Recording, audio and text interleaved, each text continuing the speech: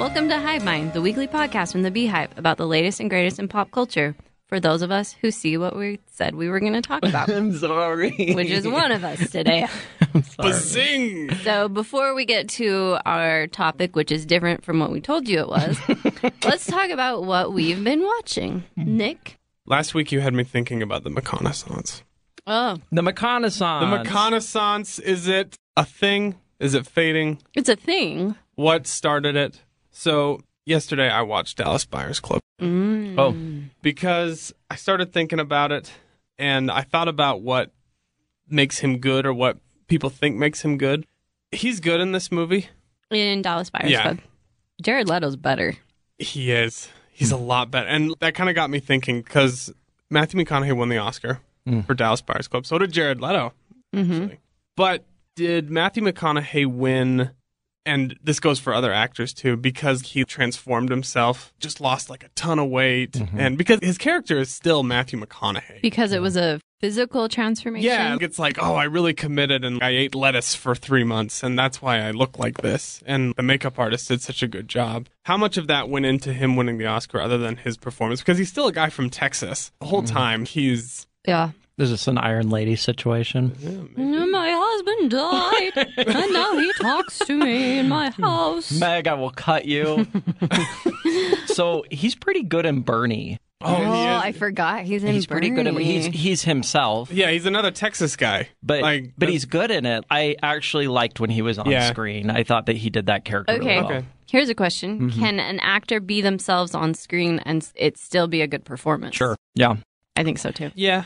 The thing is, I don't typically like who Matthew McConaughey is. So usually when he's himself on screen, I'm like, get him off screen, also put clothes on him. Because I had to see his butt a lot from that crap movie you made us watch.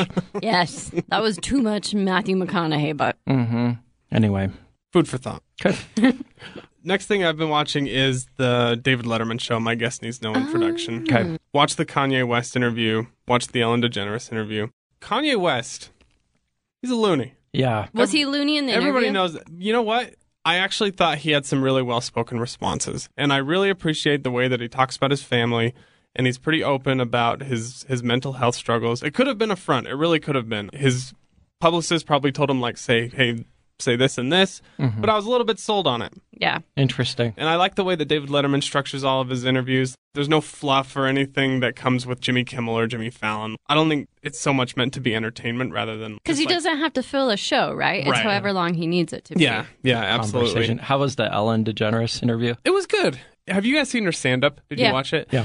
I liked that, too, because when I think of Ellen, I think of her set, and I think of everything's, like, bright and, like, so happy and fun. And she talked about stuff that necessarily wasn't that fun for her and some of the struggles that she had growing up. I think he does a really good job of getting people comfortable talking about the things that they don't normally talk about. His Tina Fey interview is really good. I haven't watched that one. You should watch that one. Tina Fey is she's just fascinating to watch, I think, all the time. I had a dream last night that Tina Fey and I were writing a movie called Diet Oil together. That tracked. Anyway, she addresses some of the sexist issues within their industry and kind of calls him out, I think, in a very professional way on a few of the things that he had done over his career to like help feed it. It's a really good interview. I want to watch that. I'm going to try that one. And the last thing that I kind of wanted to bring up, The Lonely Island, Andy Samberg's group, oh my gosh, released... Did you watch the Bash Brothers? The ultimate Bash Brothers experience.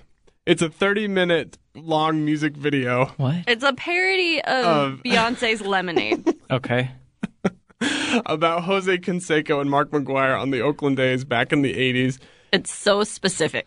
Yeah. It is so specific. So it's Andy Samberg. So it is what it is. What I respect about this is that him and his buddies have been doing this for a decade. And they're still getting people to just throw money at them. Yeah, make whatever you want. And what other network would pick that up? You watched it, right? I watched. Yeah, other than Netflix. Like, is there another network that could pick that up?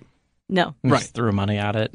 It's insane. It's nuts. I recommend watching it with the closed captioning on because their songs are so fast that you're not catching all the words. Really? Hey. But Hannah Simone and Jenny Slate, who play like the annoyed office workers in Oakland are Nights, so funny. I love Jenny Slate so much. right. If you're in for 30 minutes of funny nonsense, give it a shot. I'm going to go next because speaking of Lonely Island, last night we rented on Amazon Popstar, Never Stop, Never Stopping. Okay. Where Andy Samberg plays Connor for real. Essentially Justin Bieber. And the Lonely Island, the other two members of the Lonely Island are like his neglected band members. Uh-huh. It's pretty funny. Okay. I mean, it is what it is. It was funny. It's like a Judd Apatow, Lorne Michaels movie, but it's smarter than a lot of those movies. What do you guys think is the best Lorne Michaels movie? Ooh. Oh, it's got to be Mean Girls. Right? Mean Girls, for sure. Right? Did he also do Bridesmaids? I think that... He must have been a producer. I think he was involved in that, he must too. Have been. I think he gets a producer credit anytime anyone from SNL makes a movie. All right. I saw Booksmart because we were supposed to see Booksmart. Yeah. So A+ for me. You know why I couldn't go see it, though? No. It's actually kind of your fault. Oh, my gosh. I was trying to work it out and make Skylar go with me, but he said you texted him and said that the language was terrible and it stressed him out and he didn't want to go. He came over and I told him Or that. whatever it was. Yeah, you informed him. So I was like, well, I'm not going to go by myself while you stay home on the Saturday night. I do that all the time. Well, I don't. Oh, you're not married yet. Once you get married, that'll be a regular occurrence. It's super funny. Okay. I really enjoyed it. It's definitely in the same vein as Can't Hardly Wait. It's more modern. It's very shockingly kind and accepting toward all of its characters. Okay. I feel like a lot of high school movies are like, here are the jocks, here are the bullies, here are the nerds. And this is like, everyone knows each other and is kind of friends, but they're like closer friends, but it's a community and there are gay kids and there are the athletes, but everyone's just kind of part of the same class and just a really funny, smart movie. And my girl Lisa's in it, right? Lisa's in it. Jason Sudeikis is in it as the principal of the high school. Is he pretty good? He's very funny.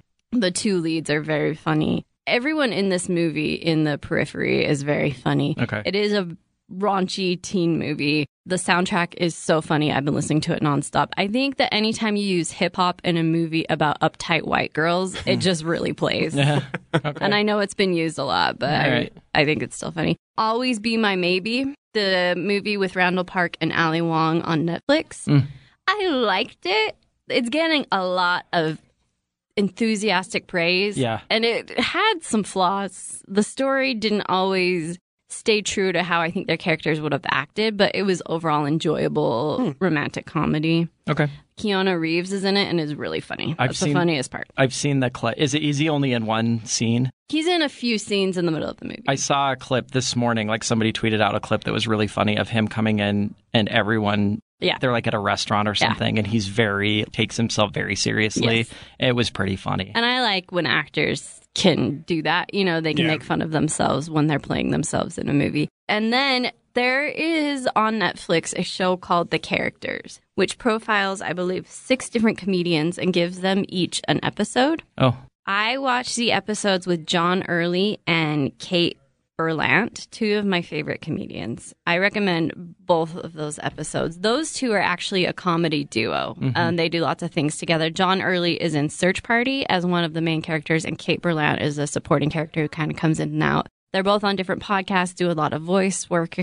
Their episodes are 2 of the funniest things I've ever seen. Is it a documentary or what? No, it's like they give them 30 minutes to just create whatever story they want. Oh. And like play all these different characters. Okay, and what's it called again? The Characters. On Netflix. On Netflix. Okay. I didn't watch the other 4 because I wasn't as familiar with the names. One of them is Tim Robinson, who did I Think You Should Leave. And I had already watched I Think You Should Leave, so I felt like I would be a lot of repetition. I'm happy that he's picking up some steam. He's funny. He didn't last on SNL. I think that SNL just isn't the place for some people. Yeah. Like Julia Louis-Dreyfus. It just wasn't the right fit. Yeah. She did SNL? Yeah. I didn't know that. Yeah, I think she was a writer and then a featured player for a season and then was fired.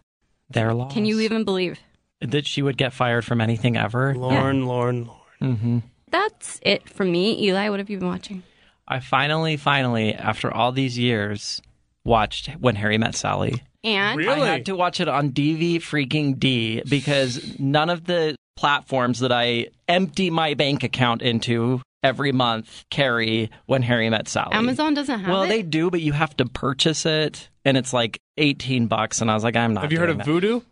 Oh, is it on Vudu? I do have Vudu. Yeah. I have everything. Oh my God. I have everything. You don't have to pay for Vudu. Vudu. Stream all your movies. This episode is not sponsored by Vudu, but if they want to send us money, they are welcome to. Anyway, my sister had it on DVD, so I went to her house and we watched it over the weekend, and what a lovely film. It is a lovely film. So, Meg, you tweeted out a very controversial tweet a month or two ago, poll, asking whether people consider this to be a Nora Ephron movie or a Rob Reiner film. Mm-hmm. And what were the results of that? Nora Ephron. Is that what you think it is? Yeah, that's what I thought it was, but Steven considers it a Rob Reiner movie. Very interesting. What do you think it is? I didn't realize that either of them, I didn't know anything about the movie. Okay. And so now that I've watched it, like that was in my head and I was like, I don't know, I guess both of them. So, but anyway, it's a great film. I 100% recommend it. And also I was really impressed with how well it has aged. Yeah. They don't treat the women badly in it, which most movies of that era, like it kind of, but no, like Meg Ryan's kind of this independent person. It was a lot of little things when they're driving across the country and like Meg Ryan's like, I'll drive and she drives the car. I mean, just like a lot of stupid little things like that. Nora Ephron movie. Yeah, but you can tell that there was somebody who was considering that a little bit ahead of their time. One of the funniest things about it, though, to me was this movie came out in 1989 and You've Got Mail was only like 8 years later. Yeah. You've Got Mail looks like it belongs like a whole century ahead of When Harry Met Sally. Like, I could not believe how 80s this movie looked. And I was just like, how is that within the same kind of era those two films came out? Anyways, fascinating. Technology, man. I'm telling you, the 90s were a good time. So, as you all know, I am in very deep with CBS All Access. And I pretty much can get rid of everything else at this point because all I watch is CBS All Access. Sure. But I want to mention something, a general point. CBS All Access keeps advertising these sitcoms that apparently are on CBS. And do you ever feel like you're in this weird Truman Show situation where you think stuff is just being created to make it look like there's a big world out there? But if you ever like tried to investigate that at all, there wouldn't be anything to it. So there, I'm seeing all of these previews for shows on CBS All Access that I'm like, that can't be real.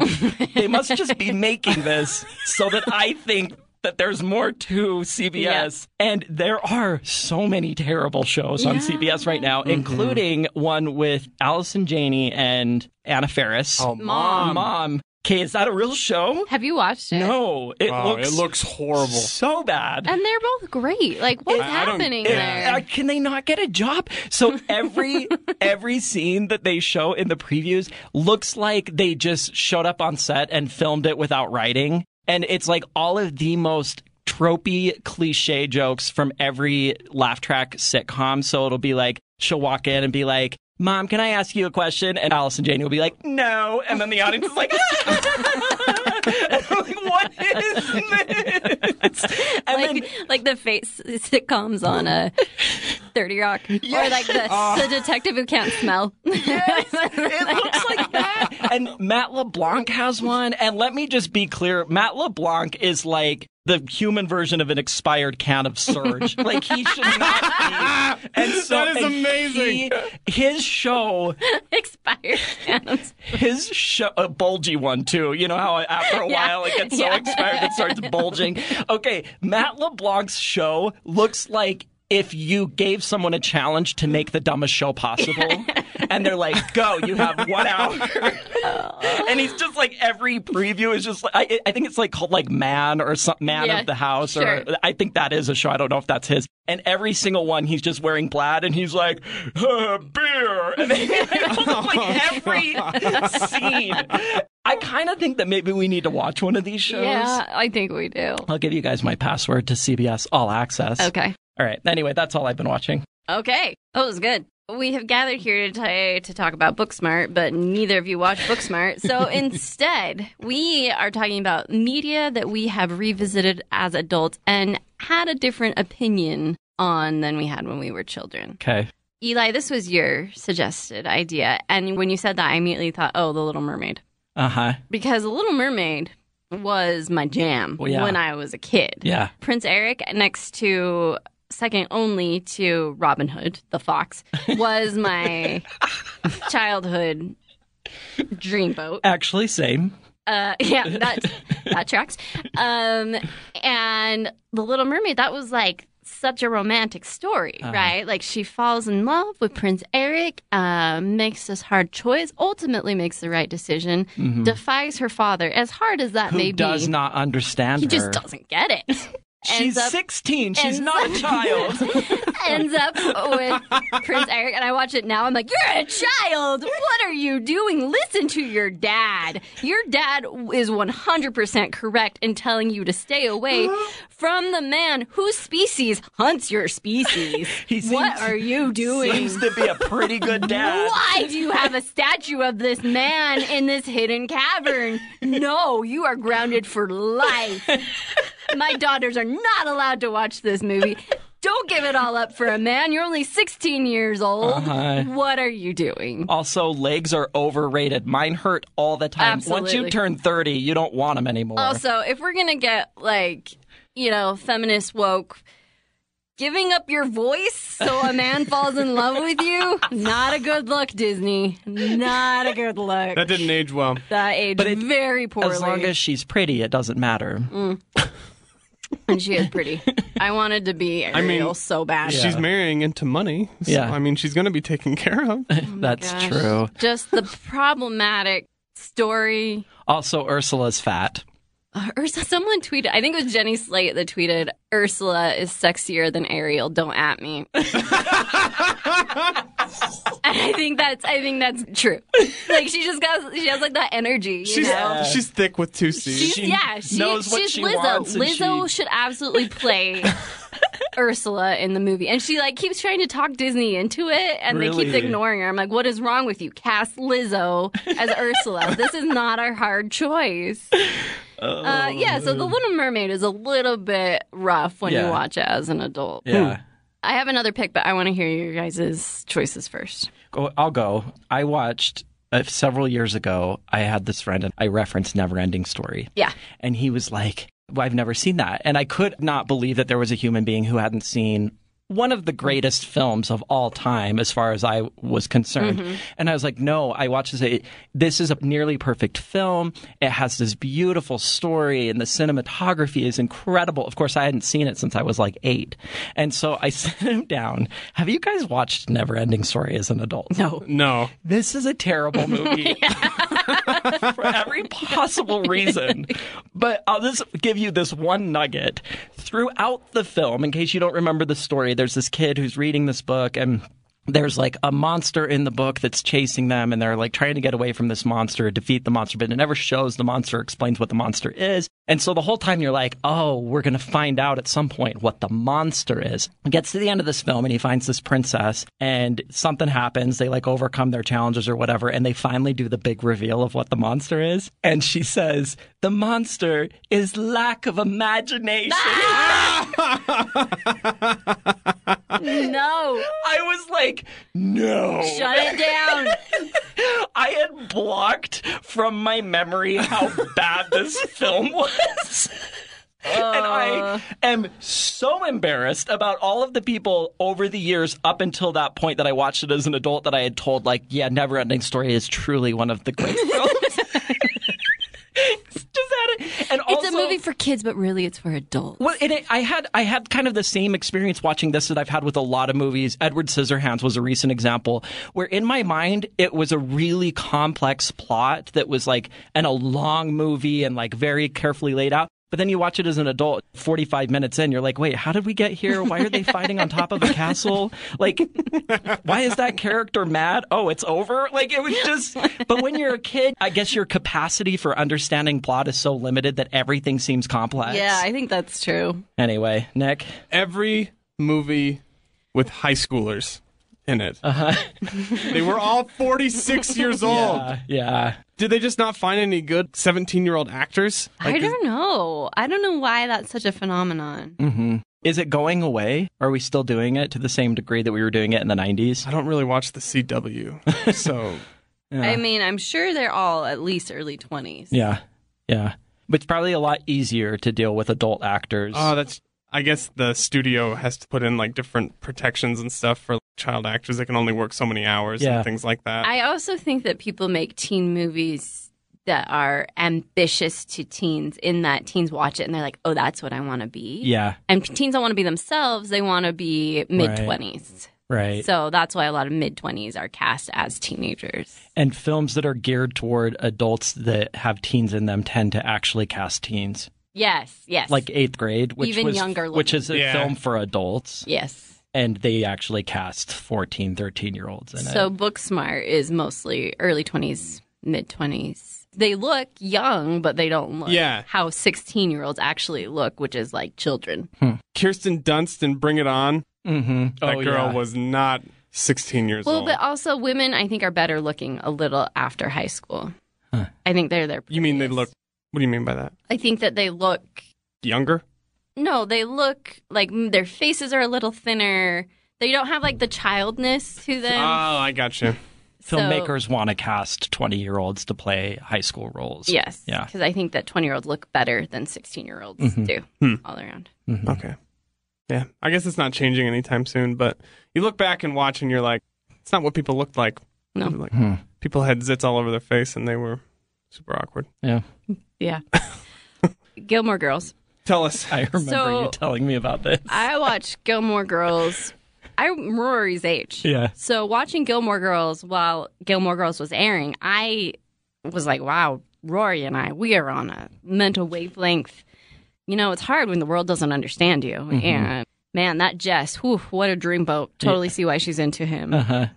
Rewatched it as a mother 15 years later, appalled by her choices. Really? Absolutely appalled by the men she chose to date. Yeah. The decisions she made in her life. She is an entitled brat, and I do not care for her. You're watching it as a mom.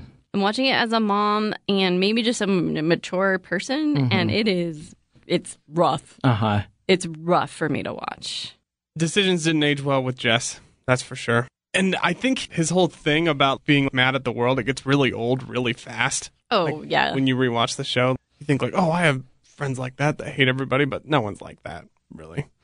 Jess is the Timothée Chalamet character in Lady Bird, but Lady Bird was smart enough to point out that actually that guy's the worst. Oh, yeah. And Gilmore Girls is like, isn't he dreamy? Isn't he so misunderstood? He's so smart. He's a poet.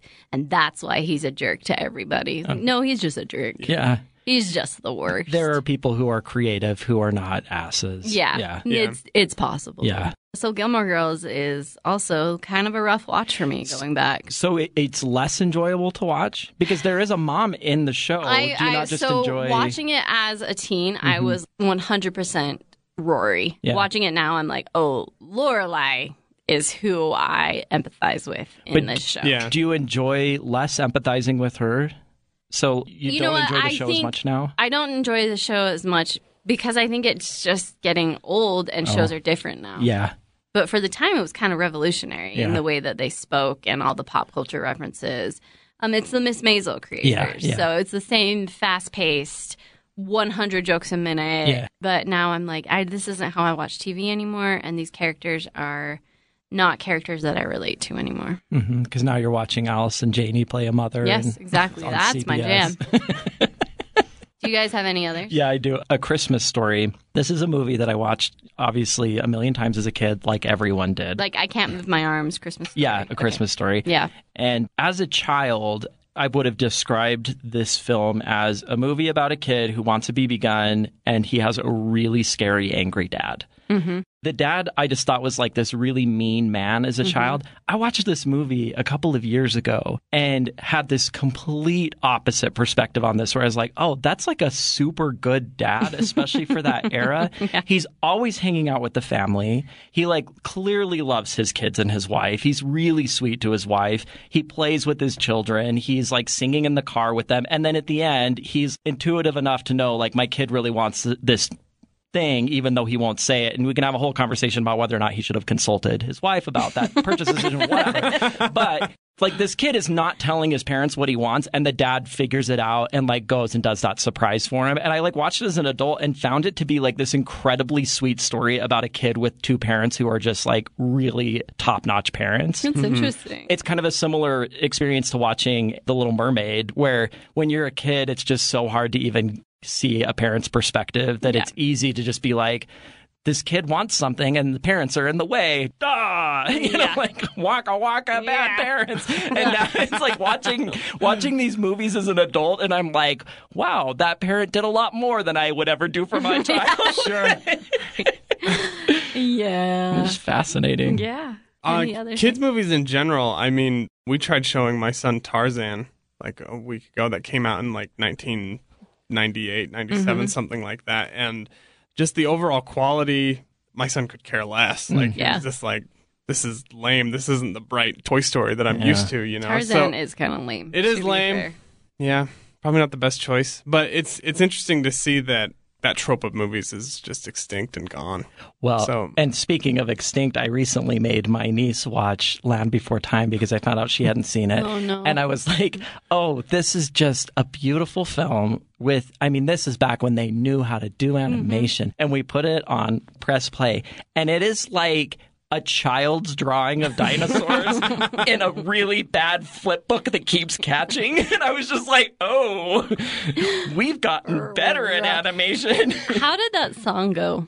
Don't lose your way with each passing day. You've come so far. Don't throw it away.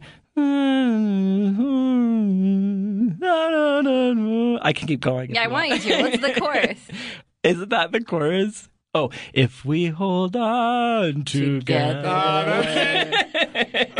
I learned the sign language to that and performed it in the Logan 4th of July parade. Okay, so do you know the first triathlon I ever did was like 10 years ago, and I ran by this person who had that song blasting on a loudspeaker, and it got stuck in my head, but I only ever seemed to know the first few lines and I don't know the rest, so it just got stuck in a loop. And now every time I do any race, as soon as the race starts, I think, don't get that song stuck in your head again. Like, my brain does that, and then it goes in a loop in my head for the entire race.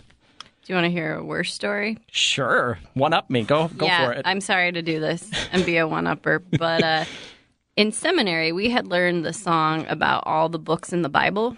I still know it to this How does day. What's the tune? Genesis, Exodus, Leviticus, and Numbers, Deuteronomy, Joshua, Judges, Ruth, Samuel, Kings, and Chronicles, Ezra, Nehemiah, Job, Psalms, Proverbs, Ecclesiastes, Songs of Solomon, and Isaiah, Jeremiah, Lamentations, Ezekiel, Daniel, Joel, Obadiah, Jonah, Micah, Nahum, Habakkuk, Zephaniah, Haggai, Zechariah, and Malachi. Yeah, that one.